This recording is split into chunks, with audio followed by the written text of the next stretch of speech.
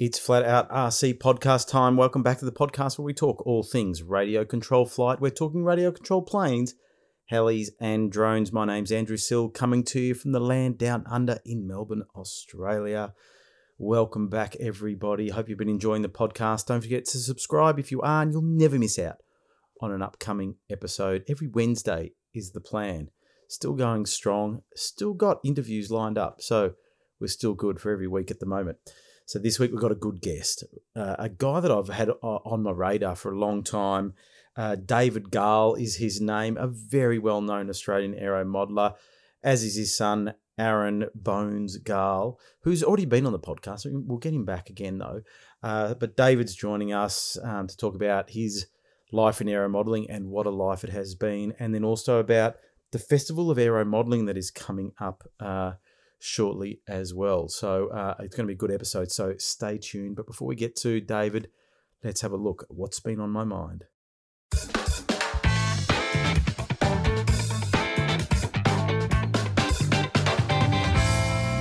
Well, before I get to what's on my mind, just want to remind you a few things. First of all, we've got a special offer from Holk RC, Holk RC. Kevin Chislett there, a specialist laser cut kit cutter. That makes sense. Laser cut kit cutter.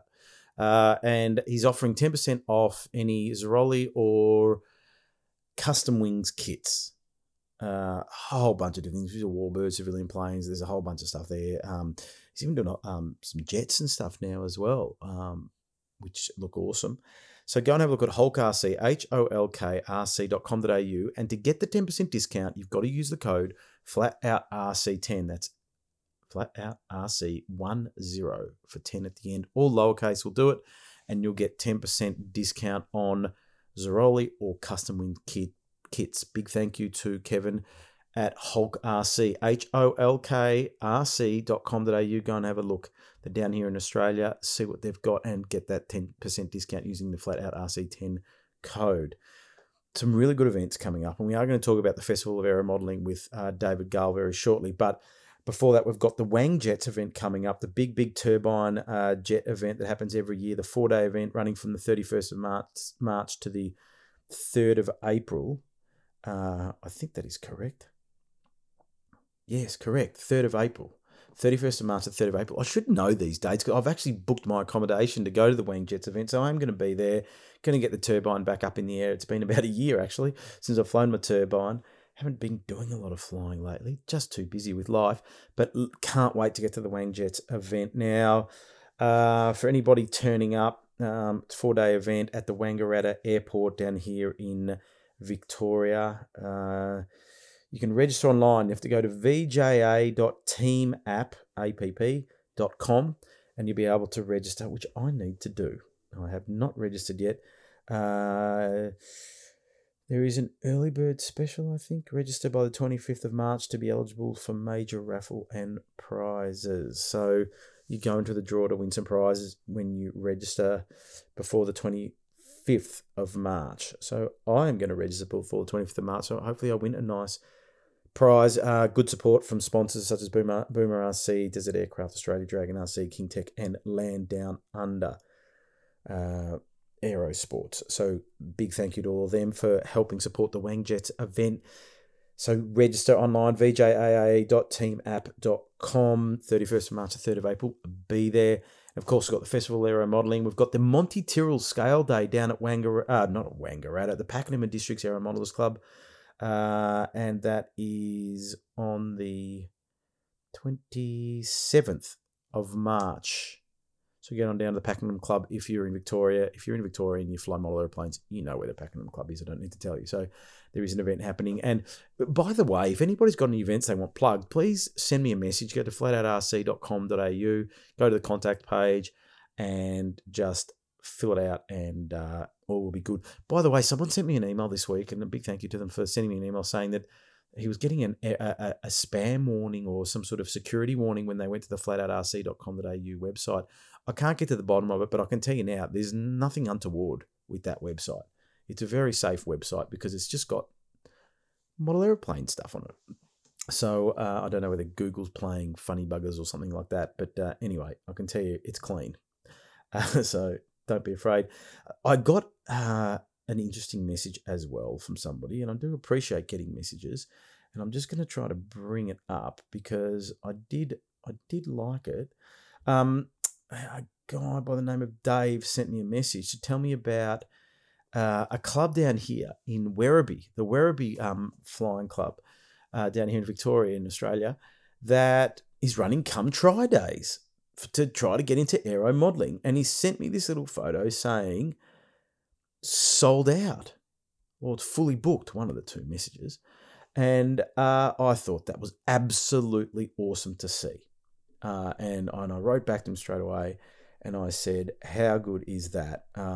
That here is a club that is, doing some great stuff by trying to encourage people into the hobby, and they're doing it through the Come Try Day, trying to get the juniors in. We had Sonia Ritter in last week talking about getting kids into the thing. That was one of my favourite podcasts, really, that discussion with Sonia, because as I said to her, it's one of the only sort of podcasts, forums, pieces of content that I've seen in the aero modelling sphere where someone's done a deep dive into looking at how to get kids involved in the hobby. And whether you're in the US, in the UK, in Kuwait, I've got a lot of listeners in Kuwait. We've all got the same problem with our children and getting them off screens and things like that, but it's a different era. So if you haven't listened to it, go and have a listen to it. But it's very good. But back to the Werribee situation. I'm just opening up the post now, waiting for my slow internet to catch up. It was great to see, and it's something that I encourage other clubs to do, is run Come Try Days.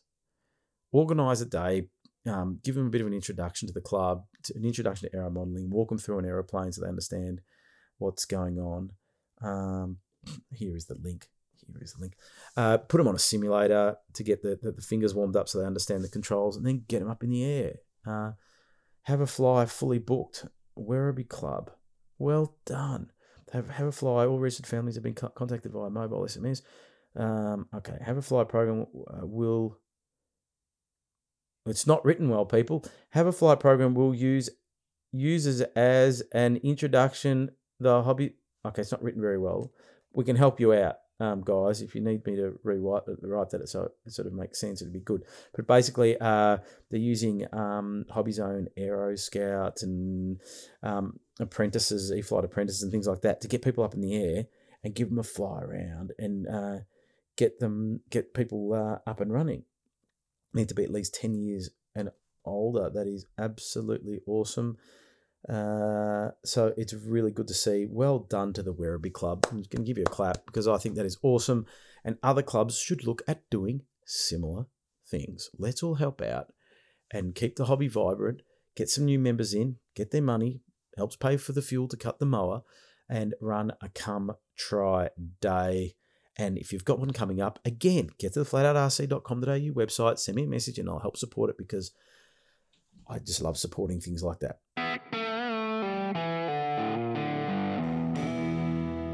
Guest time, my favourite part of the podcast, and I suppose it is yours as well.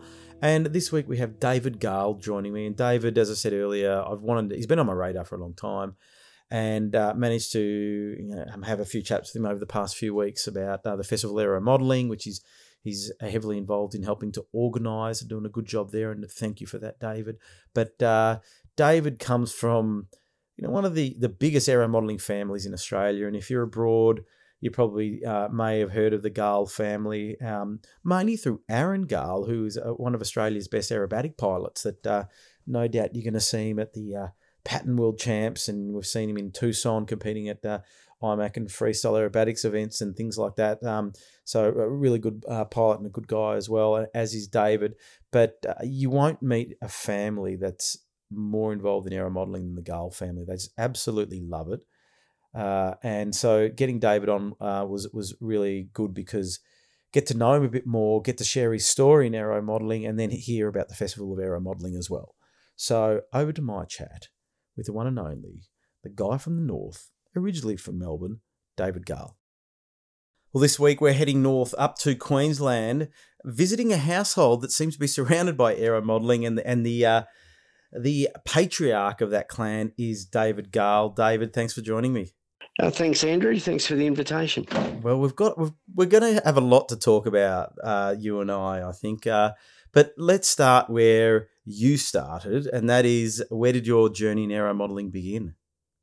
I think my father had a plan for a slope saurus called a Susie Q that he got back in the 70s, and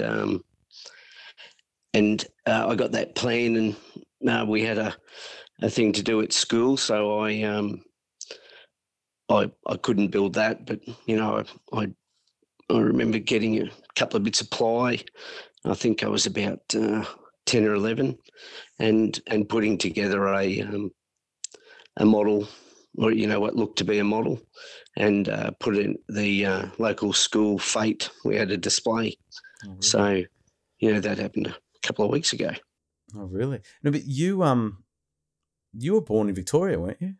Yeah, we grew up in Sunbury with mum and dad, and when I was pretty young, my parents separated, and it was probably aeromodelling and the friends of aeromodelling that took a young kid and was surrounded by people that gave back, or gave to me, and sort of had me in a good course of good friendship and keeping me off the streets. I think something I've heard later on in life is if you're doing model aeroplanes, you can't afford to be doing drugs and other bits and pieces. And for me, when I look back now, those friendships have been the best thing to give me some sort of direction.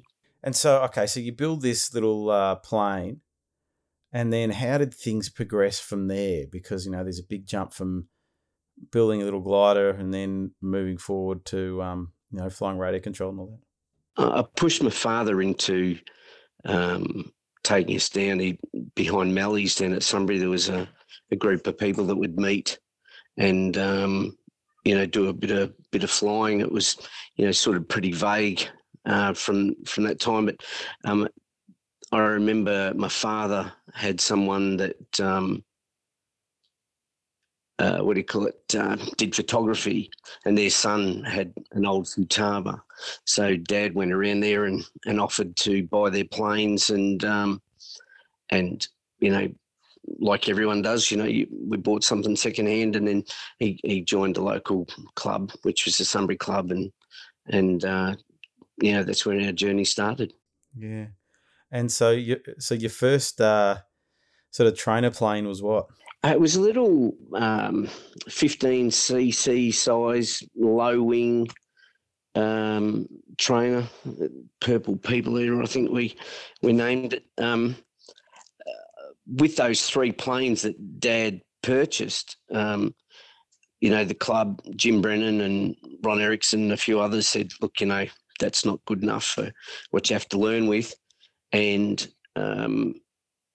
head him in a different direction. But for me, I wasn't allowed to learn how to fly until he could fly. Well, I didn't know it was going to take him 3 years. So I watched so many planes, and he was a shift worker. So you'd come home from school, and there was another crashed plane there. So a lot of that was because the old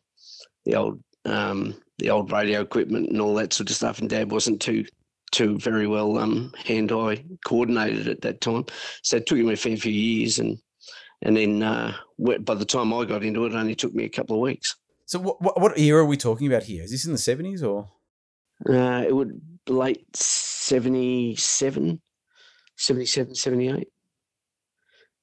Yeah, it was. So it was well and truly radio control era. Yeah, it was. We had the old Futaba, and I've got Aaron's collection of transmitters. I've got one upstairs of what we actually what I had as a kid. But I can remember every time we wanted to go flying, if the Sunbury Club was great for running competitions. So 1 month it'd be a glider, next month it would be a power competition, and then you go out and practice carry deck landing. But I had to take the 3 servos that I had, and I had to be able to take them out of that aircraft and put them into another aircraft. So if you ever went flying on a Saturday, come Sunday, you needed you needed to go home and do a complete re-swap, so. Yeah, it's just amazing when you think about it. Actually, somebody's mentioned that recently on one of the podcasts, how, they used to swap servos out between models because you didn't have multiple sets of models, and now it's changed a lot. Well, the worst thing was this Futaba set of servos we only had 4 control horns. So you had the old round one and a couple of square ones, and there was no spare, and you couldn't buy any more. So, it was there was no 3D machines or anything of that time. So you really had to preserve what you had and reuse it. After that, I'd been doing a fair bit of flying. One moment that I remembered, like, Dad had taken off and he'd sold one of his planes to Terry Daff, I think his name was. Anyway, I got to about 16, 17, and I thought I'll buy that plane. Anyway, I got it back, family heirloom. It meant a fair bit to me, orange ugly stick. And got it home, and I'd done myself up in Austin, Tasman. I sat the plane down in front of my garage. I was only actually probably 16. Sat down in front of the garage, opened up Mum's big tilted door. I thought I'd better move the car out. So anyway, hop in the car, back straight over the plane. No. It was brilliant. Oh, gee. Now, but when you back in those days, so in your teenage years, did you just live and breathe model planes, or were you doing other things as well? Look, I can remember going to school and my best mate still today, after 45 years, is a chap named Bruce Burns, and he lived on the way across from Mally's and on the way to school, and I think there was never a day I didn't call into his place. He was a pilot for Ansett, so he had, and pretty senior up, so he could have sort of choose the weeks he was going to work and wasn't going to work. And for me, it just seemed like that was my second home. I was there all the time. Just lived it, breathed it, and I was very lucky because I had all these blokes like that I mentioned before that would pick me up and take me out in the field, and I was pretty lucky too. I had a couple of mates that were all part of the Sunbury Club, all the same age as me, and we just all enjoyed it. There was nothing we didn't do. Did you ever take a break from it, like after once you turned 18 and, like I always say, get interested in girls and cars, or was it always there? It's always been there. I think from when I was 16, I did a lot of competitive glider flying with, the names of Ralph Learmonth and Rob Benton and some other greats and, the O'Reillys. And we travelled around and did Jerilderie and Horsham Nats and so many competitions like that. So I was also very close to Peter Orchard and Robin and Charlie Vella that were a big part of Orchard's hobbies, and they took me under their wing as one of their own kids, and so everyone I associated with, all my friends, everyone did model airplanes. It was it was just, and it's never changed. Depending on which state we were living in, we always had a plane, and whether we moved to Tasmania or Wodonga or Brisbane, it's always been part of our life. Well, Willie, now when we fast forward to today, and the Gull name is a well-known name across Australia as far as aero modelling goes, and let's just say you don't have one or two planes, do you? You've got a few more than a couple of planes sitting in your shed now, don't you? We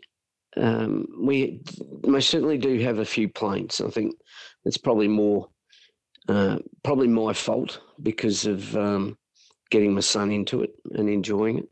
We were never always that way. I've still got my original Sagita from that I gave to a friend. That I flew in the 82 Nats. So I've always kept every plane. Probably the common statement is, I give planes away to people. I don't care if they crash them, as long as I don't sell them. And if they don't want them, just give them back. So that philosophy has carried on, and then Aaron's gone a bit wild with that side. But from besides getting the planes, I'm pretty lucky because of the my family and the support that we all give each other, and I think there's a bit there to go on with. Like you see some parents try and push their kids into flying. As a parent, we all want our kids to go and fly. But the difference that I probably went with Aaron was I never ever never put a plane in the car. I never did everything. I got somebody else to teach him, and I think all of that stuff has helped him, and it also has helped me. So that's where all the planes keep coming, because he enjoys that bit so much. Yeah, well, Aaron Gale, your son, is a major force in the flying scene as well, especially in that aerobatic sort of competitive field. He's you'd probably say he's number one in Australia and has been for a long time in all that IMAC and even the pattern flying that he's doing a lot of now as well. So very, very talented pilot, and very passionate as well. Do you think your life would be different without model flying in your life as at the level that it's at? Yeah, definitely be different. I think for me, I was, my love of model aeroplanes was gliding, and we would compete pretty heavily in Victoria for that. When we moved up to Queensland, 32 years ago, there was no gliding events. So, and you just couldn't go down to a local competition like the competitions that were held around in Victoria. To come up here and find there was just very little, if any, competitions. It was a bit of a shock to the system. So I joined the local club. I worked every weekend, so you could only go out during the week, and I would just fly, just ugly sticks and bits and pieces like that. Later on, I think probably about 15 years ago, I got my first ever big quarter scale, which was a Focke-Wulf, and I purchased that from a chap by the name of Bob Crosland, and I took that thing everywhere. It had an old G62 in it, and I still again later on I gave that away to a friend, Chris Lawn, who had a bit of bad luck with a couple of them, and anyway, he was going to repaint it, keep it for himself. But Aaron got that back into the household a couple of years ago because Chris has moved on to something else. So, but we'll get that going again. So it was probably about 15 years ago that we started getting into the bigger stuff, and the Warbirds Association. Yeah, because Aaron mentioned to me when I interviewed him a couple of years ago now, I think, that you do love your Warbirds. I think what I enjoy, I don't know what planes are called, a bit silly. Everybody knows a Cub and a Focke-Wulf, and I'm not into, I've never been into any of that. I love the fact of getting a plane, taking it off, and from that moment, you don't think about anything else.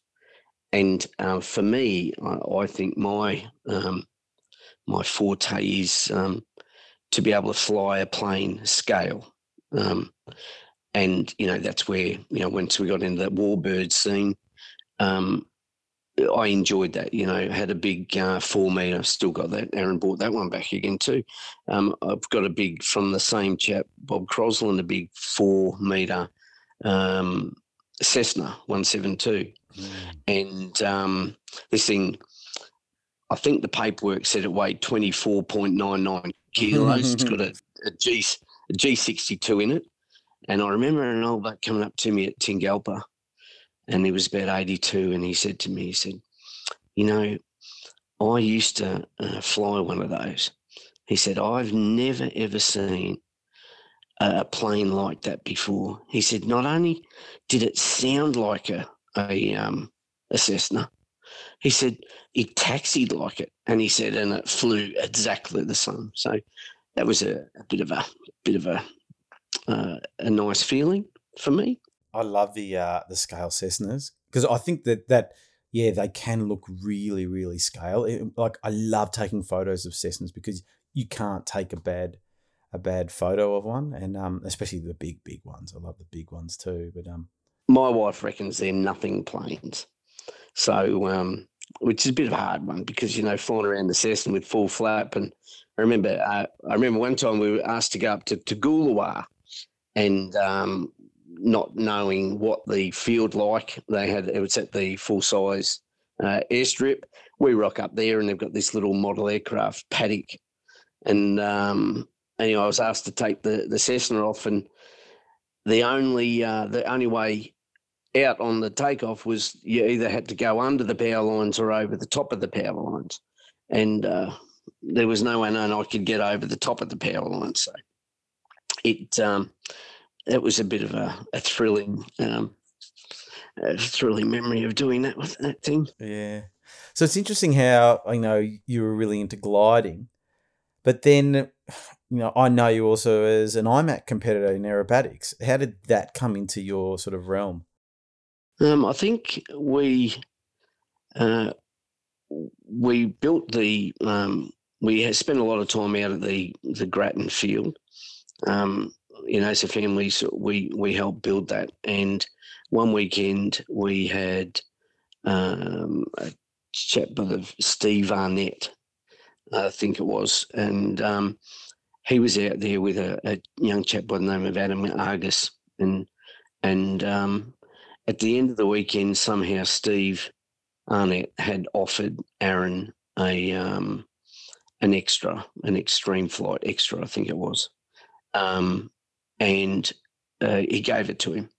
It had a DA 100 in it, and anyway, I thought, what's happening here? Chris Breslin was a member out of the field as well.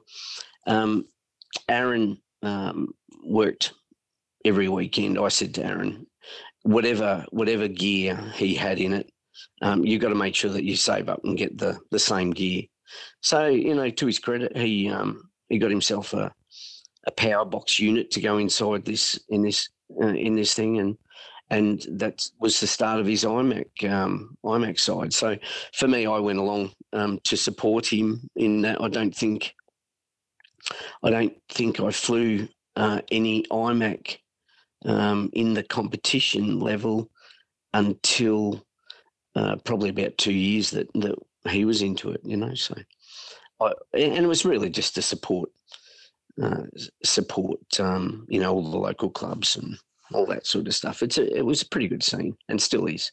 Yeah, that IMAC scene up in Queensland's doing a really good job, and Victoria, it's really booming at the moment. There's a new breed of IMACers that have come into it, which is really good to see. So the numbers are reasonably healthy down here compared to where they were maybe even 5 years ago. So things are doing well. Are you still competing in IMAC at all, or moved on to other things?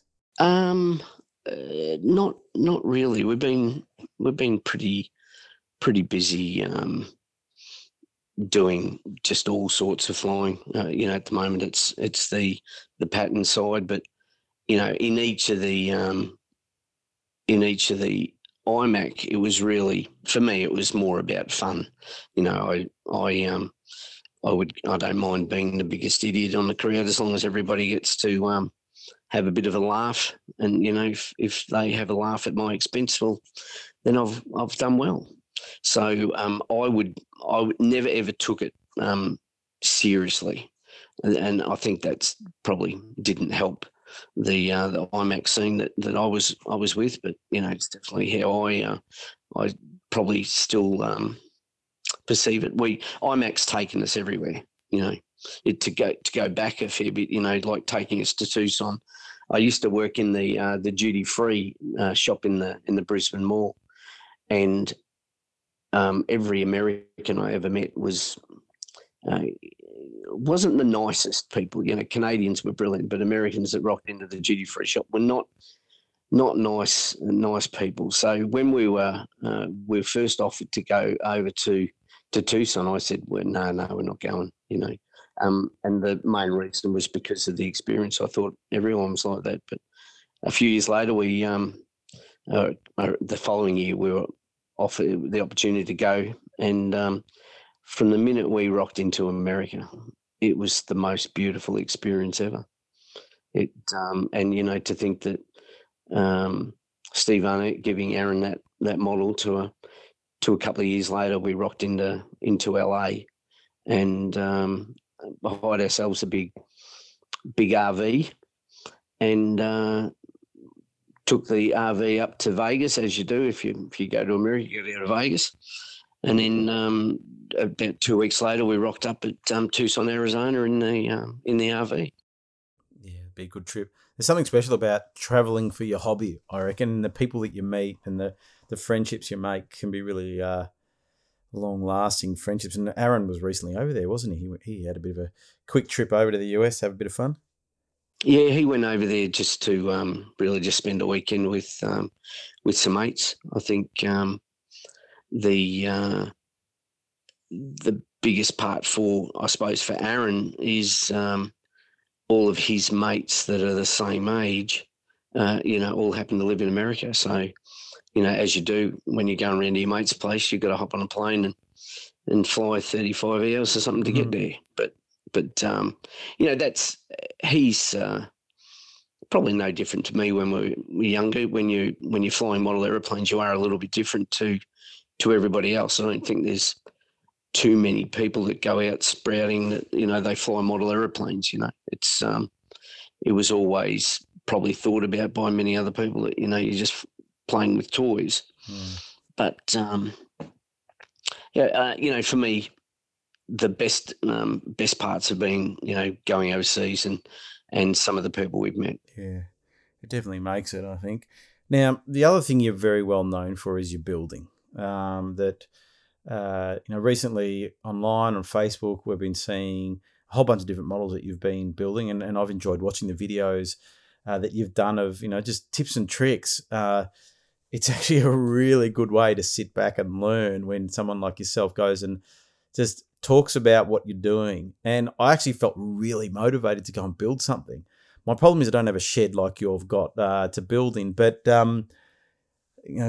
building, of course, has been a big passion for yours. Has it always been a big passion? I think from a young kid, I would get the plans out of RCM and sit there on the back of the old Suzy Q plane with a ruler, and I would scale up every single part. And I remember making myself a cadet 2-meter glider, and I would scour the bins and whatever scrap balsa everyone was throwing away, and I could use all those pieces, and I would make a glider, or I remember making that cadet just out of scraps, and that was probably one of my first ones that I ever scratch built. I think there's been I'm nowhere near. I was very lucky to hang around people like Jim Brennan when I was 15, 16. I put together a space shuttle, and we took that to the Futaba Trophy, and I had a Matless 40 that I made a cradle and put it on there. And anyway, we tried that. We did that at the Futaba Trophy for the novelty event. We then, through Jim Brennan's efforts and a couple of others at the Sunbury Club, we built, it was about a 13-foot 747. Orchards Hobbies sponsored the motors for it, and a fair few others, sponsored bits and pieces for it. And the Sunbury Club also ran a few raffles to get a donation. So I was involved with that build to an extent with Jim Brennan and Ron Erickson's garage. And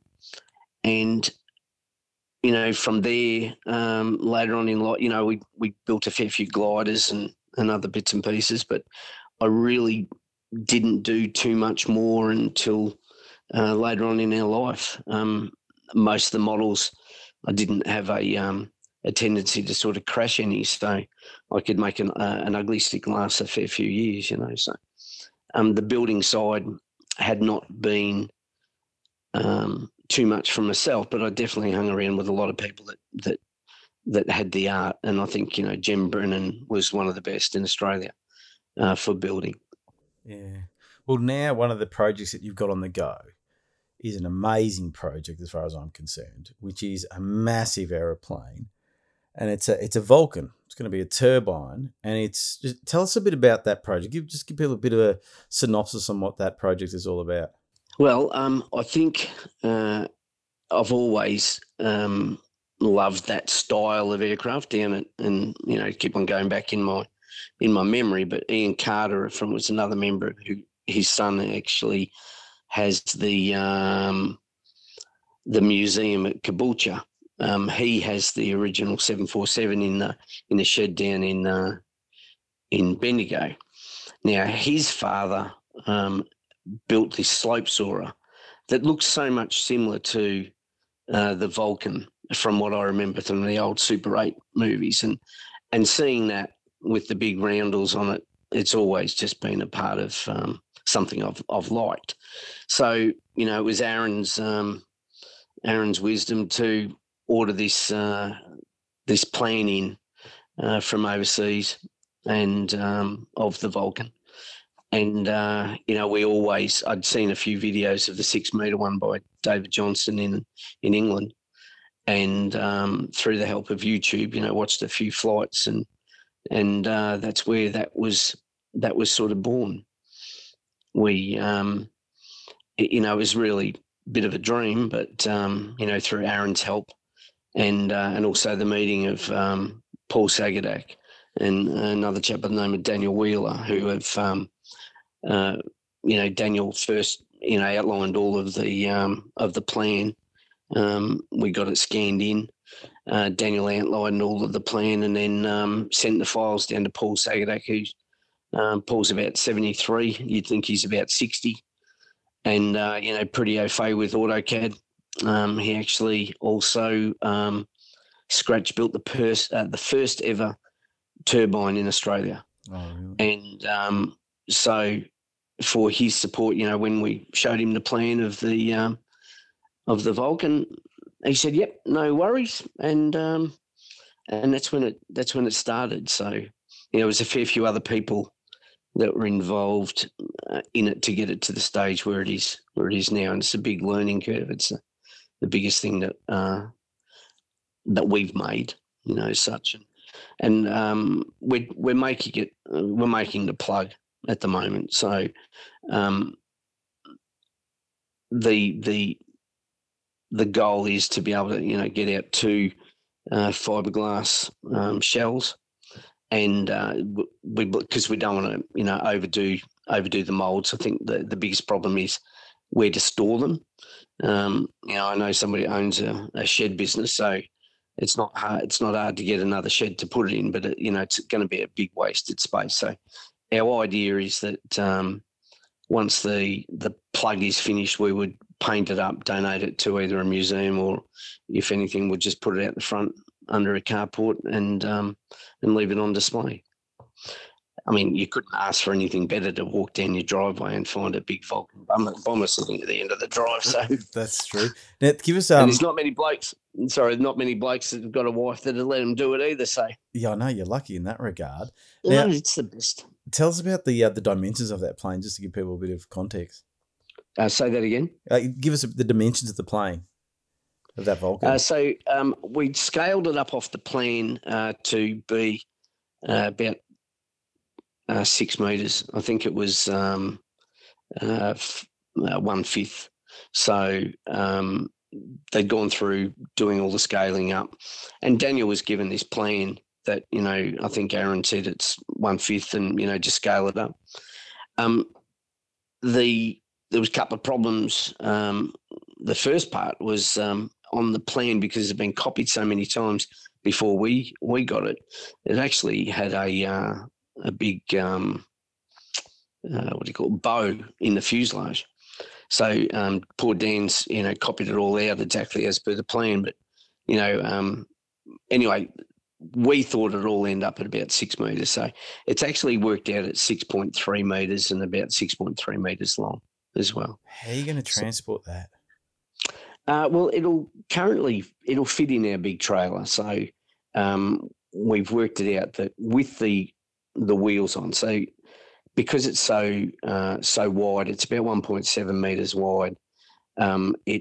We need 16 wheels for it. So the way the main undercarriage legs will be, we're going to have them built and connected to the fuselage, even though the way it's sort of all designed, the wings, the wheels pop up inside the wings.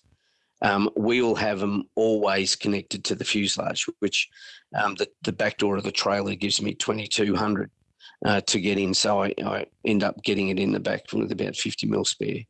Yeah, okay. Having said that, we do have a spare fifth wheeler trailer that would have no problem putting that in as well. So it's not really going to be an issue for transporting it. Yeah. And what's the power plant's going to be? We've got two KingTech 320s that will go in there. The one in England has 4 140s, we believe, and it's about 20 years old. It's been flying for.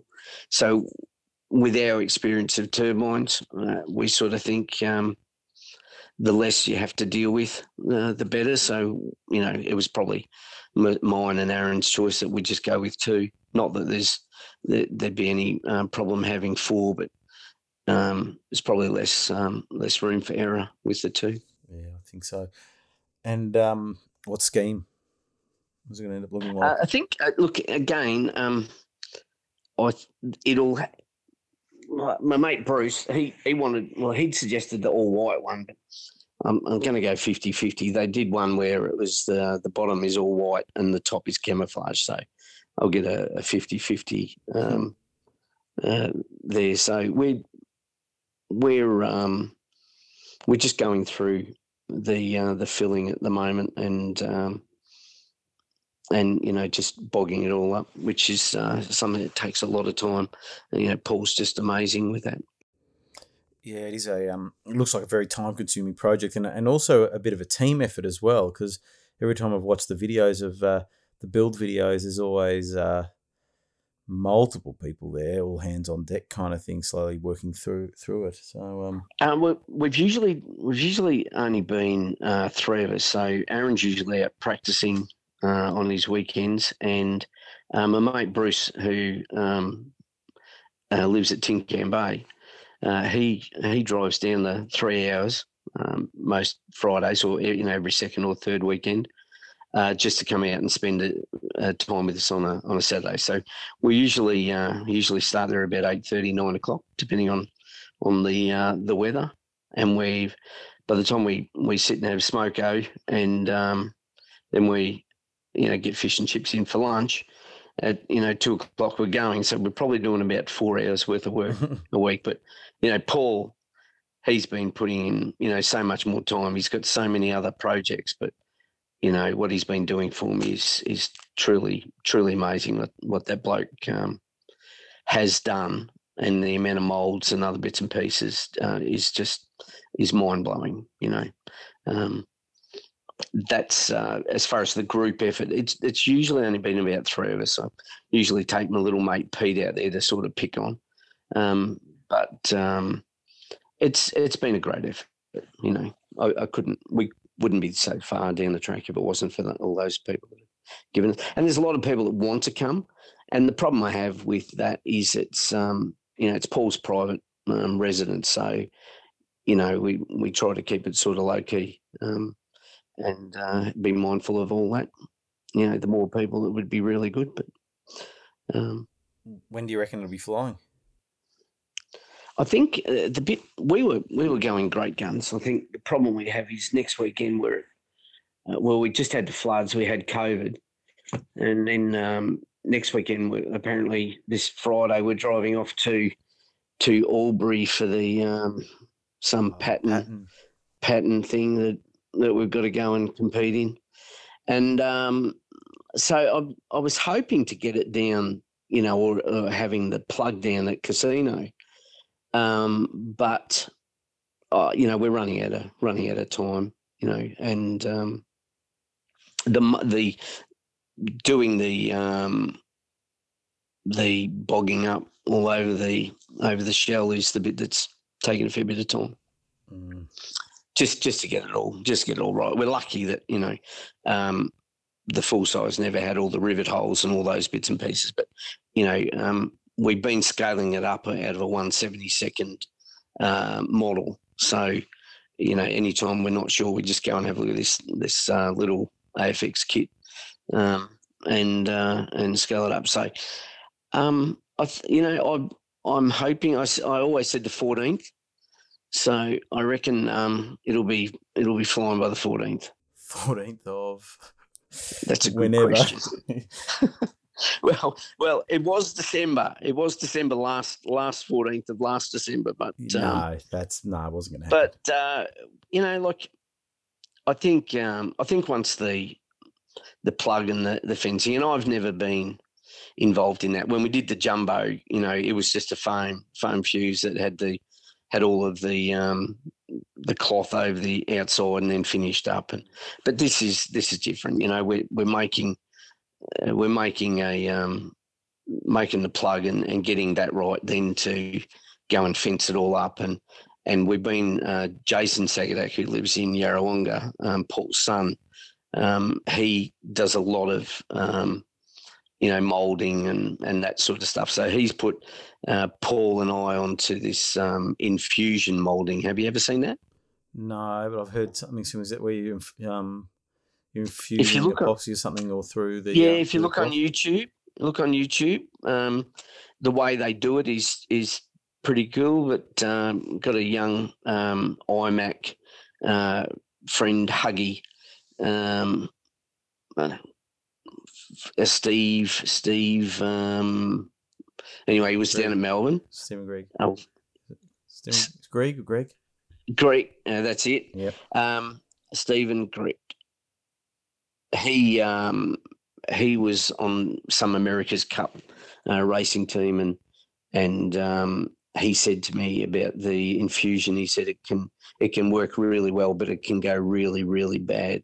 So we've got Jason that'll fly up from Melbourne to give us a hand when we get to that stage. But apparently we have to get 400 litres of fiberglass resin and all that sort of stuff. So it's a lot of such a big plane, and then of course doing the fit out's going to take a bit of time as well. Paint, of course. I don't think so. I've seen Bones put one of those, extras together from Extreme Flight, and it's about 4 hours. So I reckon with the Vulcan, he's going to have a lot more space to be able to fit the gear. Yeah, gearing won't be a problem. Yeah, that's true. I think there's going to be heaps of space. Yeah. Yeah, no, you'd be able to sit in the thing almost. The biggest thing is at the moment is how we do the spars and how we join it together. I've had a look at the one in England, and it's all just done with. I think it all looks about 30 mil aluminium tube. He had 3 of those. When you watch one of the videos of it flying around with the camera on the wing, there's a fair bit of flex in there. So I think Paul has a fair bit to do with a few of the full size out at Amberley. So we're just going to whatever Paul suggests, that's the way we'll go. Yeah, no, it's a different kettle of fish when you're getting that big, isn't it? About and the flying weight's going to be up there as well. What do you estimate the weight to be? The flying weight? Well, we've got to keep it under 150, and I think that's going to. It's just an unknown. We've worked out with the sums of all what we need to put in it. I think the wheels were the worst ones because they were half a kilo a wheel. Yeah, and you need 400 grams depending on the size. So it depends on how we can get them machined up. I was going to buy the scale. I think they're called Scaletronics out of America from not Sullivan, but one of those ones. And they are about half a kilo a wheel, and we need 18 of them. So there's 9 kilos in that, and the undercarriage that that Kevin Sagadak's been putting together. There could be maybe another 20 kilos just in that. So I think we've just got to be conscious of the weight once we start laying up the inside of the moulds. That's true. Now, okay, let's move on. I want to talk about an upcoming event that's happening. When is it? I think 28th of April to the 2nd of May. Yeah, 28th of April, the 2nd of May, and it's called the Festival of Aeromodelling. And look, tell us a bit about it. Give us a bit of a synopsis of what the event is all about. It's really for, I suppose the visions come from seeing some of the videos of a place called Joe Knoll in America. Aaron's been over there, and all I've seen is the videos of Joe Knoll. So I think usually, from what they say, there's about 2,000 to 3,000 pilots that all go to this place for 5 days of aeromodelling. I think they've got, at that particular site, they've got seven flying fields. They've got lakes, and I think they fly from 5 in the morning till I think they cut it off at midnight. So that's where probably the idea has come from. We had an event last year at Tin Can Bay, which was pretty successful on the size, but because we're taking this airport, it's got the ability to have 3 flying areas, and to open it up and to get everyone, no matter what you fly. It's sort of like going to a nationals, but it's all on the one flight line, and everyone can sit back and enjoy other aeromodelers and what they do, and hopefully spark a bit of interest for everyone. Whether you're watching people fly old timers or gliders or glider towing, it's really about you come along, you set up camp, and fly for the week, or bring the family up and let them go out and do some wineries, and you go and do a bit of flying. So if that really sort of puts it in a bit of a nutshell, I think the biggest concern is we don't want it also to be a free-for-all. So if you're flying, we're trying to make sure that the larger scale and the jets are at one end. The other end is, anything under 80 inch and more of 3D. But we would really put it to each of the pilots that, they'd be mindful of everybody else. Communication will be the biggest thing, that they'll stand next to each other and communicate, their manoeuvres that they're going to do. No different to what you do at your normal club, but, on a bigger scale. Yeah. So it's being held at the Casino Model Aero Club, which happens to be at the Casino Airport, correct? That's correct, yeah. Okay, Casino is northern New South Wales, inland from Byron Bay, Ballina, Byron Bay area. Yeah, about 2 hours south of Brisbane, 2.5 hours. And I think I worked out it's about 7 hours from Sydney, 6-7 hours.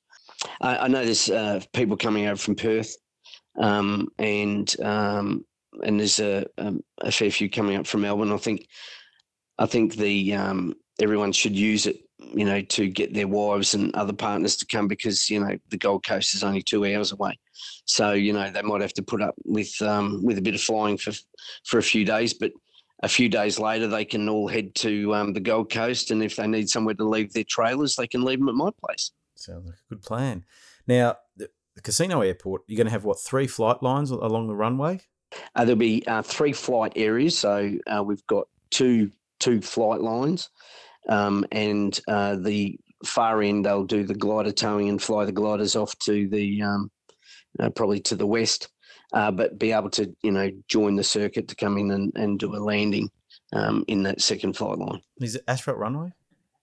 It's an actual runway, but we've also got the grass strip,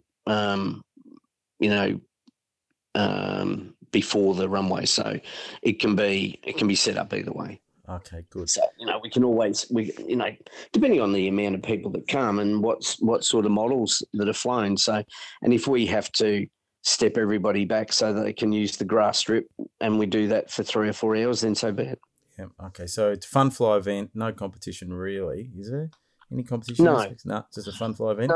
No competition, and it's really, we've reached out to most of the suppliers through the model aviation industry in Australia to come and show their wares. Whether it be pattern planes or pylon planes or radio equipment and all that.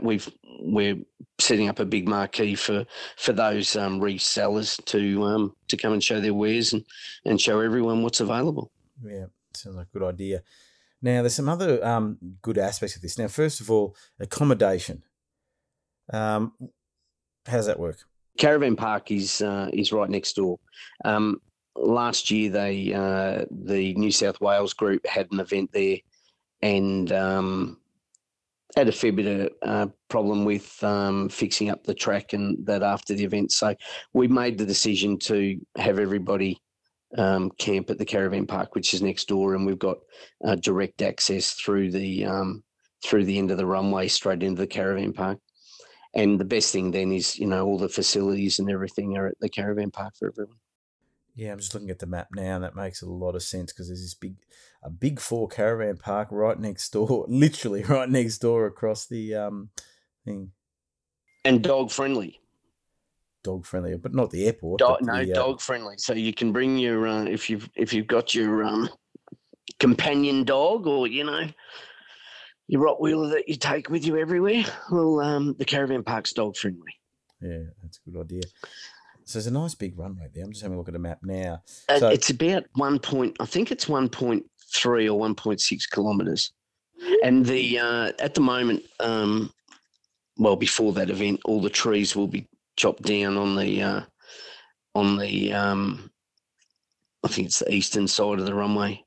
So when we've flown jets and all that there before, they've not been in the way, but they'd definitely be a lot better if they're not there. So that's all going to be cleared. I'm surprised they're actually there in the first place, being at an airport. They're quite close. One of the groups that is that has a spot, one of the businesses has a spot there, has been pushing to have them all gone anyway. So the local council's come on board with it. So.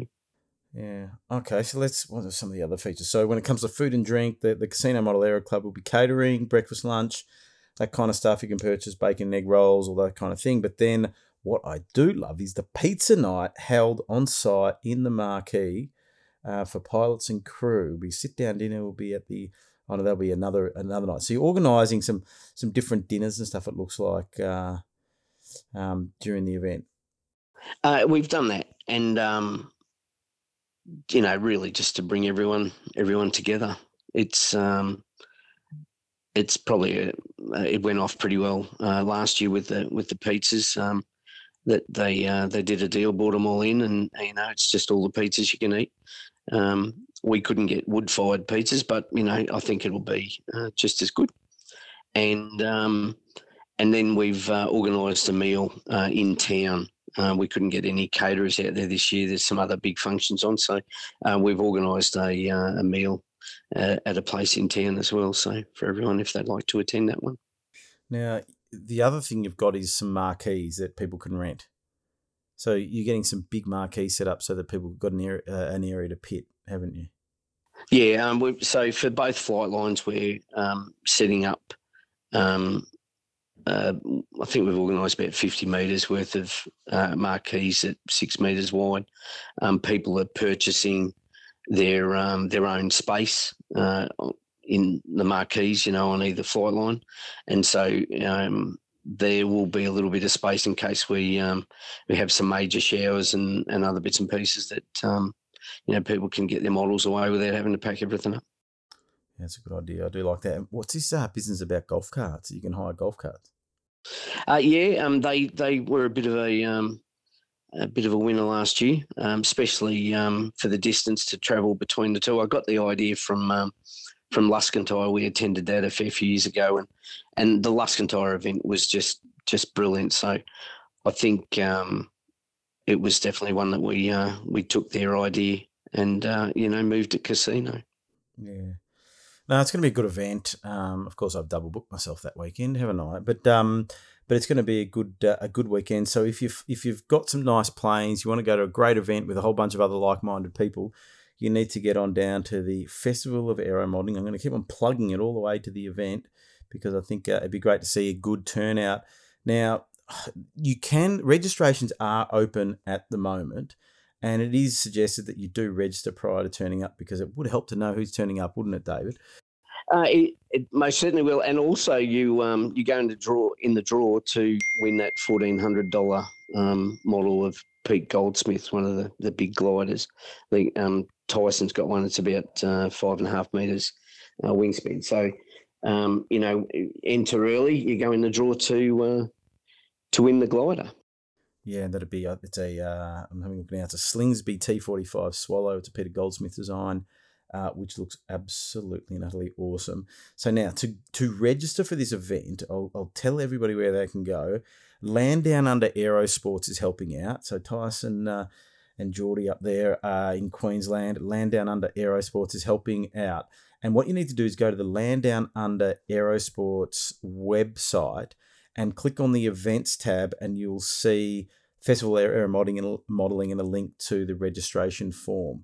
So that website is LDU Aerosports, aerosports.com.au, and then you'll go to the events page, so it's /events, and on there you'll see the link to the registration form. So 2 flight lines, there'll be night flying, breakfast and lunch will be available, a couple of dinners that'll be coordinated.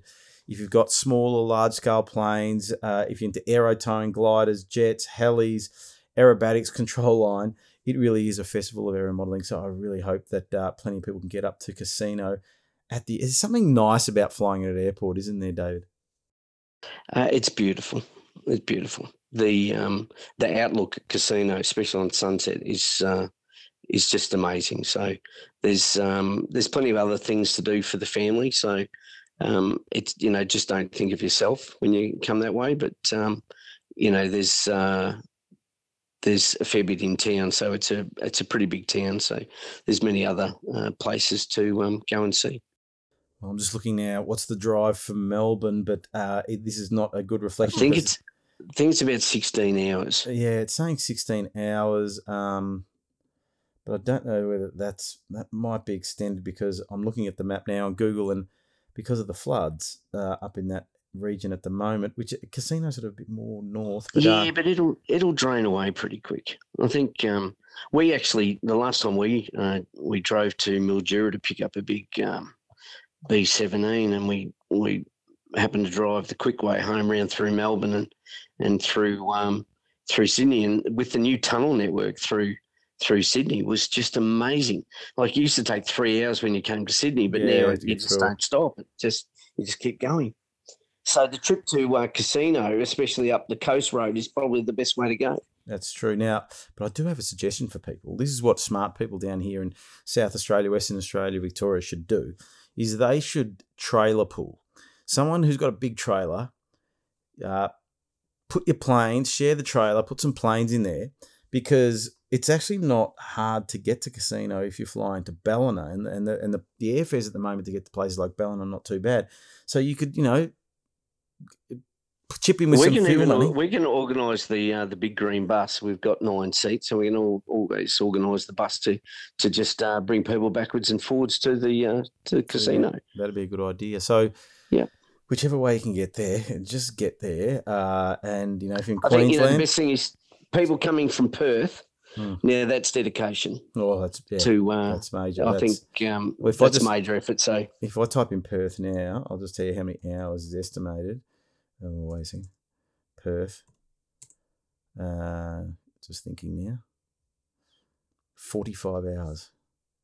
worth every bit of it. Oh, look, it's a trip away. It's the drive across. I took the bus and the trailer to an IMAC event in Perth, and I didn't know I was going to do a head gasket at Goondiwindi, but it took us 7 days at 60 kilometres an hour, pulling over every 15 minutes to put a bit more water in the radiator. But the trip across to Perth was just brilliant, and to come back, if you haven't done it, you need to do it. And we need more people from Perth since they've released the borders, so everybody can get out and actually do a bit of aeromodelling. Yeah, they've rejoined Australia again. It's good to see. Yeah, and everyone coming up from Barossa will be brilliant, as long as they bring up some wine with them as well. Of course, that should be the entry fee. That's right. I was in Adelaide towards the end of last year on a work trip that I had to do there, and had dinner with a bunch of customers, and one of the guys was ordering the wine, and he said, "Have you got any French wine?" And we're sitting in Adelaide, and we gave him grief.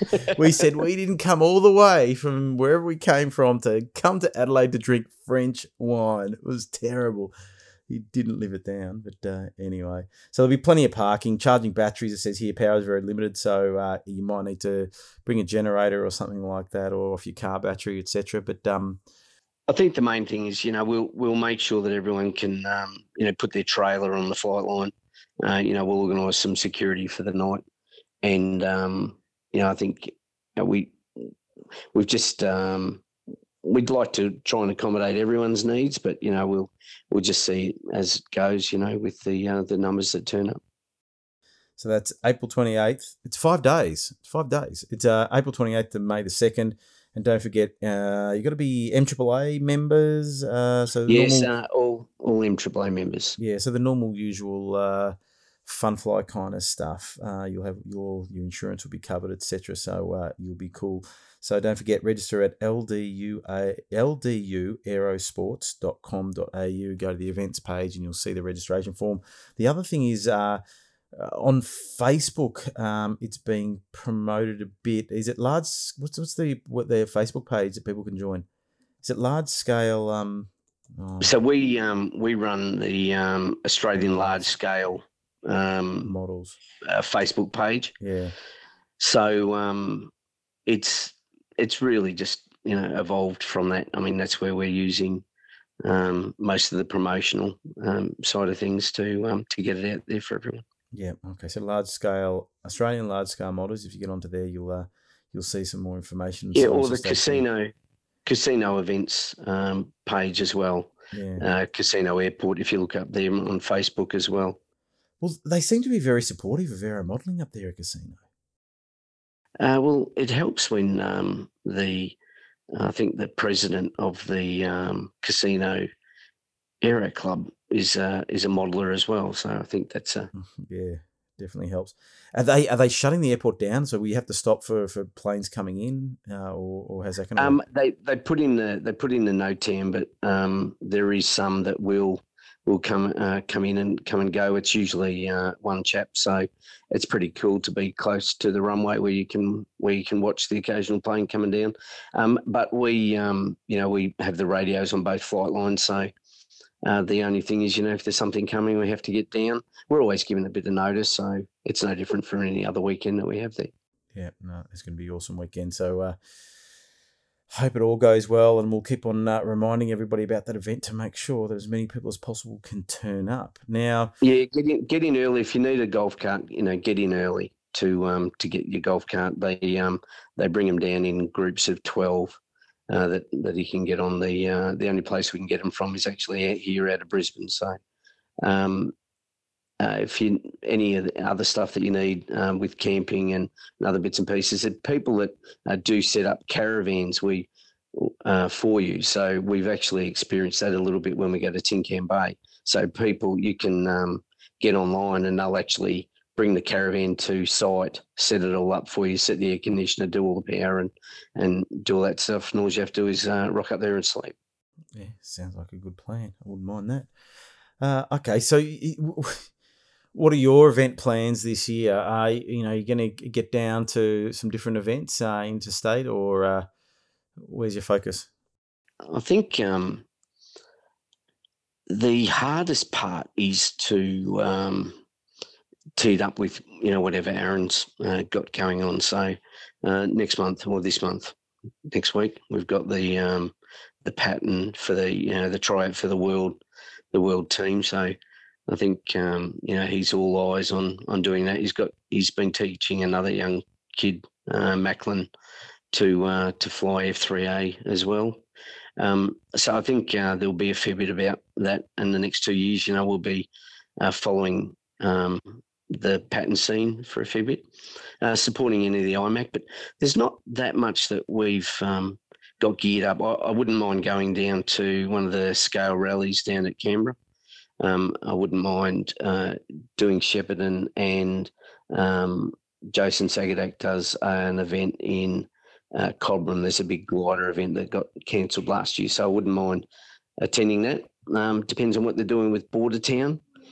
So I think the problem is we have so many, as a family, we have so many different facets of the sport. It's hard to get to everything. But, have bus, we'll travel. Yeah, I would love to see the Shepparton Mammoth. What's that big? Is it a Sopwith or something that you've got? Well, we've got to travel down to Melbourne next week to pick up a half-size Sopwith Camel, I think it is. I don't know. You remember me? I don't know names. Yeah. But we do have a Fokker DR1, which is that 65% Bill Hempel. Yeah. Bill Hempel job. That we'll have that at Casino, I would say. We're taking. Look, we do have a fair few planes, but we can't fly them all. So usually, some of our friends from around the country, we offer them the planes to fly. So the main rule is charge the batteries and just treat it as if it's their own. And wherever we go, that's probably the best thing is to be able to sit down and watch your plane getting flown around the sky. Mm. So that's what we'll do at Casino, and if we travel down to Shepparton, it's probably a great event to go to, the Shepparton event. So I wouldn't mind getting there again. Yeah, well, I think it's going to be, they're planning to run it. The notification for the event is out now, middle of September. I think that middle weekend in September. So it's always on my wife's birthday. Look, but doesn't she like model aeroplanes? She's surrounded by them. No, she loves it when I go away. For her, it's like a birthday present come true. Yeah, my wife's the same. She doesn't complain when I say I'm going to be away for the weekend going to a flying event. Good, she says. So, Yeah, no, I don't. Look, I think of the go back onto the family and the travel bit. But I remember coming back from Tucson after the first trip, and Cherie said that was the best family holiday you could ever have had. Yeah. And to think you're going away flying is good. But I wouldn't mind doing Shepparton. I think, and the other thing I've noticed that there's a fair bit of advertising for the Bairnsdale Club, and I've never been there, but I wouldn't mind. I think I have my sister lives at Keilor, down at Calder. So we can easily park our trailer down there and fly down and go and do a few events and then come back. So, well, yeah, there's a few good events around down the traps down here but yeah, we also from down here we look up at you guys up in Queensland and look at some of the events that you see at Tinkham Bay and a few other the fields, and we think, oh, wouldn't it be nice, See, we have this challenge that we have this thing called winter that gets in the way. Well, every time it's winter, anyone's quite welcome to come to our place. We can, we've got a nice little spot to come up here and share a couple of glasses of wine and go out flying. So anyone's welcome. They've just got to send us a request of invitation. Well, a good friend of mine from flying, he's just moved to the Gold Coast, so he'll be. He hasn't got his planes up there yet. They're still stuck in Melbourne, so he's got to come back and pick them up.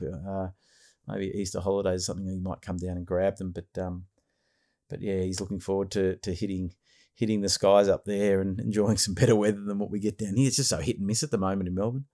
Yeah, well, even as a child growing up in Melbourne, that there was never a weekend I didn't go flying. But I remember being at the back of Mount Hollowback, probably blowing 70 kilometres an hour and throwing my ricochet off, so I would just fly. But when you come to Queensland, you get spoiled, it's usually just perfect every day. But it seems like you got still a connection with Victoria. Oh, I love the place. I think, if they got Sunbury and they wrapped it up and brought it to Queensland, it'd be just perfect. I mean, Sunbury, the history around Sunbury is amazing. I don't tend to find that history in Queensland, probably not growing up here, but, Sunbury to me was a perfect place, 50 Ks out of Melbourne, 15 minutes to the airport. It's not like that today, I don't believe, but, it was a great place to grow up. Well, a lot of pilots. I was literally there last weekend.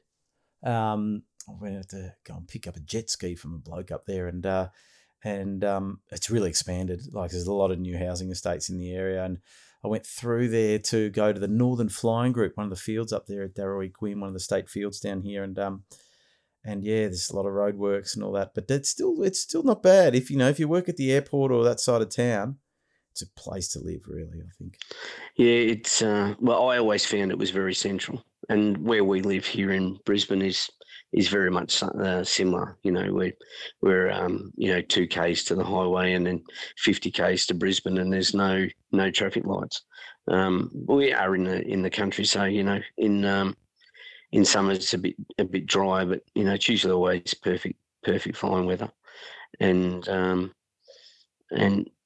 it just makes it great fun. We don't tend to go to any particular field. We usually just go to events. Is what we do. I don't get as much building as what I should get done. I probably enjoyed setting up my garage for modelling more than what I've done in actual modelling in a home. And I feel a bit guilty doing the SE5 got so far.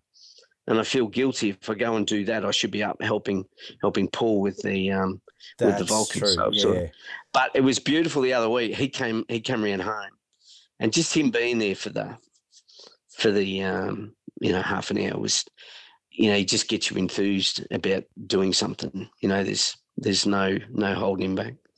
That's true. That motivation factor is always something that I think most of us have to deal with. If you speak to a lot of people that enjoy building, they'll have 5 different projects on the go because they'll start to sort of wane on one and then go, oh, well, I'll just start another model. But if you've got something like a mate or something, it's even like like I said earlier, the videos that you did, I was watching those going, oh, I really got to build something. And of course, at the moment, it's very hard for me. I just have time and space and all that kind of stuff, which I always talk about. But I looked at it and went, I reckon I could do that.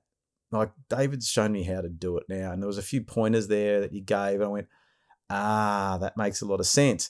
And that motivates us. YouTube's motivating a lot of people to do stuff. And, it's important.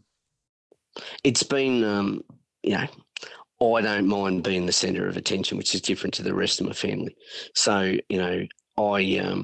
I enjoyed doing the videos and enjoyed seeing so many other people get enthused about it. I feel, as I said, I've let it go because with any spare time I've had during the week or whatever, I'll head out to Paul's. But I've got to get back down in the shed and finish that SE5. The problem is that I'm pretty how can I say it, anal about my shed. I like it clean. I've got the automatic vacuum cleaners that go around and clean the floor and everything. But every time I turn around, Bones has bought another bloody plane in. I know, it's his problem, Aaron. It shits me. You got to kick him out. He's got to say, get your own shed. Yeah, it's happening. It's happening. But it's you just don't know where to turn or what to go and do next. And I must say that it's only later on in life that we've been able to do that. It's I think Aaron's put everything he has towards his planes because that's what he enjoys the most. For me it's a bit different. But I would like to be able to go down into my shed and just not have to fix anything. That's true. It will happen. Like if you go and we got that big Connie there. Yeah. to go and get it flying, the best thing is we use the lithium-ion batteries. We've been using them now. The IMAC taught us so much about the discipline and the basics for the aero modelling. So we only use the lithium-ion batteries. They're the best thing because you can sit them there in 4 years' time, go and get them, and they'll still be fine. The only thing is you can't leave them on. Once they go flat, well then they're no good. So we tend to use the same batteries in every plane. So we can go and pick up a plane and know that all that side will be right. The only problem is, you've got to service 4 engines. You've got to redo because they're all using the petrol with the Tygon tubing. You've got to replace every single one. So to get something like that going, if it's been sat there for at least 6 months to 12 months, there's a fair bit of time in doing that. Yeah, that's true. That's true.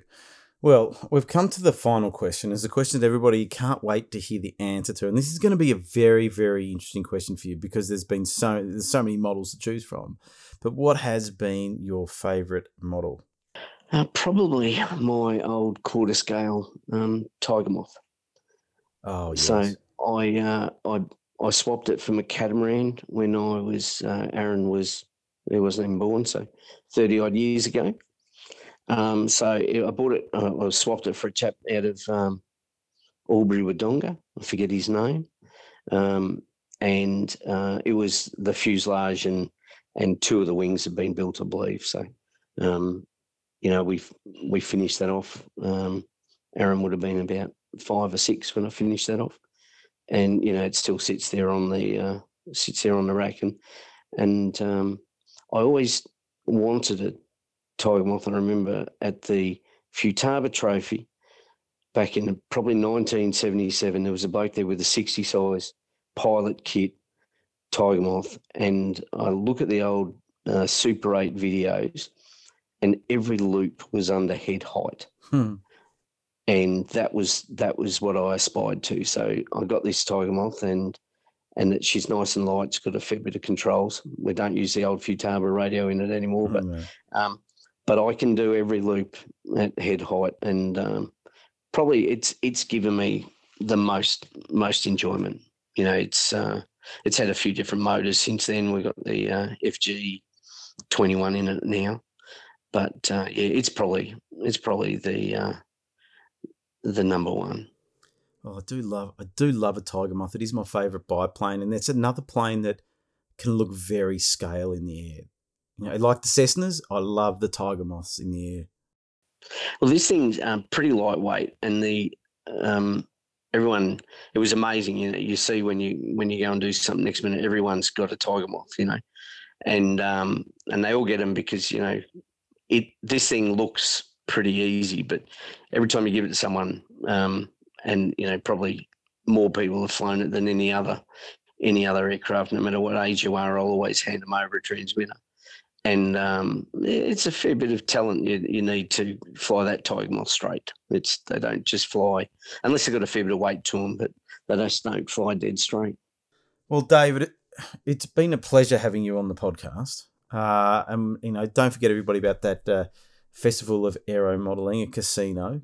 I'll keep on plugging it. So 28th to 2nd of May, and remember, get to the Land Down Under Aerosports, LDUaerosports.com.au webpage. Click on the events tab, and you'll see the registration form there. And there's a couple of Facebook pages there: the Australian Large Scale Models page, and also the Casino Model Aero Club Facebook page as well has information on it as well. And no doubt, if you're on Facebook, you can get on board and send a message if you need to know any more about the event. But pencil in your diaries, make your plans, get all your good planes. We want your good planes there, everybody, and head on down to the Festival of Aero Modelling. I think we need to get a few groups from each club. I think there's got to be something we can do. We might advertise something that if you get a group of 5 or 6 people come from one club, I think we've got to be able to look after them in a good way. So I think we'll put out something about that, but we definitely, need to do something to kick aero modelling along, and hopefully get a few younger ones involved in it. I know you're pretty passionate about that. Yeah, I'm very passionate about growing the numbers and stemming the decline so that when I'm old, I'll have a place to go and fly. Just have you ever done the night flying? No, I've been at events when there's been night flying. I've got pretty bad eyesight, which of course is corrected with glasses, but there's something that happens at night where I don't see the lights very well, especially my prescription needs to be updated. But I think that there is something about flying at night. It's beautiful. Well, the only reason that I bring it up is because Bones went to that thing at Tucson the other week, and they had the big light towers. So he's hired a couple of big light towers, so we can do the night flying at casino. So I'm sure that there's a plane down in the shed I can give you to come and fly and do your bit at night. Yeah, night flying is a great. There's just something about it. As I always say that when I've been to events, and especially when they're like multi-day events, and say down here in sort of daylight saving time, March, actually now around this time of year, is flying at 7 o'clock at night when the winds drop, the lights just starting to fade out, and and you're in the country. You've got to be in a country location, and it's dead quiet. And it is just something that is just the best time to go flying.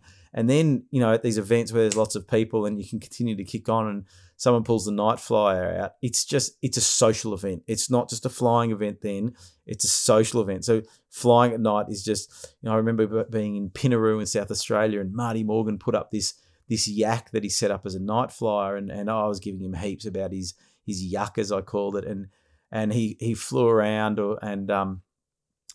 and we all just sit there and heckled him and just had a massive laugh. And that's what we do at flying events. We just heckle each other. But it was memorable. That's the thing. I always say that life's about creating memories. And we always remember that story that I just told was just one little snippet that is extremely memorable from an event that I went to. And so no doubt casino's going to produce a whole bunch of others.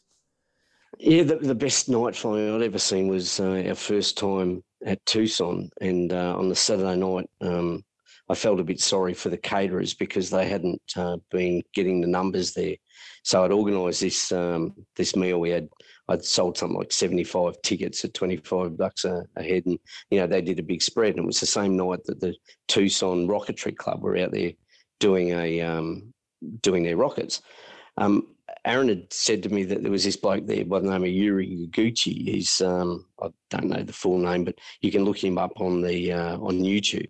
Anyway, so I've teed up for this bloke to come and do a night display, and which is all good. And I didn't realise there was that many people there. But there was 75 people having meals, but then there was 200 people there watching the rockets. Next minute, Yuri Guguchi gets out in the middle of the runway.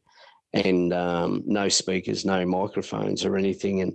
And next minute, I'd turn around and there's about 300 people sitting on the edge of the runway with Yuri Guguchi taking off doing Harriers, and there was no spotlights. And all I can remember in the background was Richo saying to me, "Have you got these covered, Dave?" I'm thinking, "Oh, you've got to be kidding me." Yeah, it's true.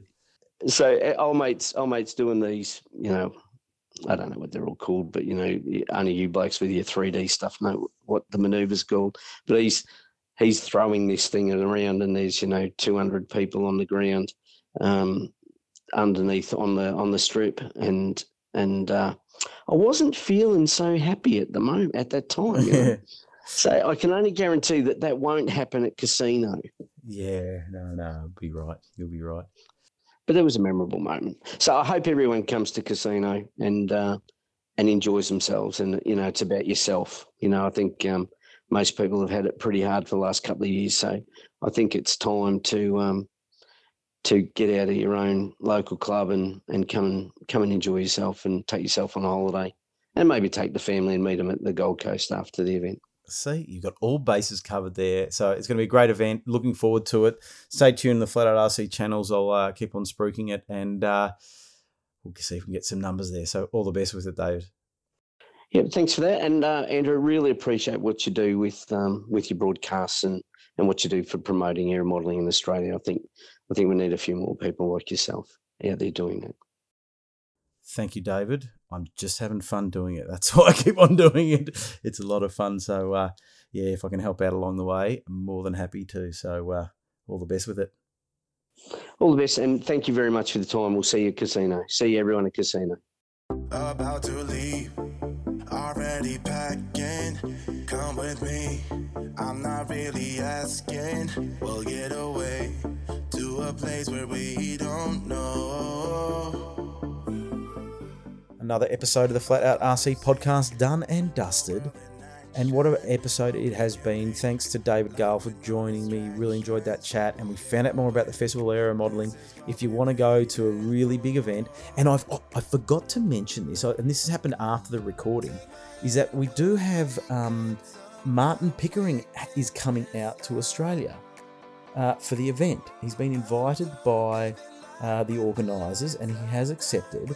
And I know that Martin and his partner, who's a Gun 3D pilot, helicopter pilot that is, coming out to the Festival of Aero Modelling. I should have mentioned this earlier. I will mention again next week.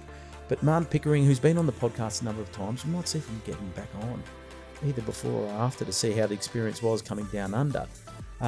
Absolutely awesome pilot, good guy, very knowledgeable, very good at flying aerobatics, will do some amazing demonstration flights, as will his partner. So welcome down under, Martin Pickering. We can't wait to have you down here. So another reason to get involved with the Festival of Aero Modelling, which is happening on the 28th of April to the 1st of May. And don't forget to register at Land Down Under Aerosports website. And of course, do I have the website in front of me? No. I'm going to have a look. Land Down Under.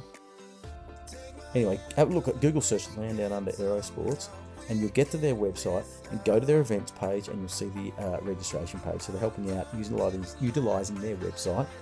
Here it is, lduaerosports.com.au. lduaerosports.com.au. Go to the events page. You'll see a registration page for the Festival of Aero Modelling at Casino up there in northern New South Wales. Get on down.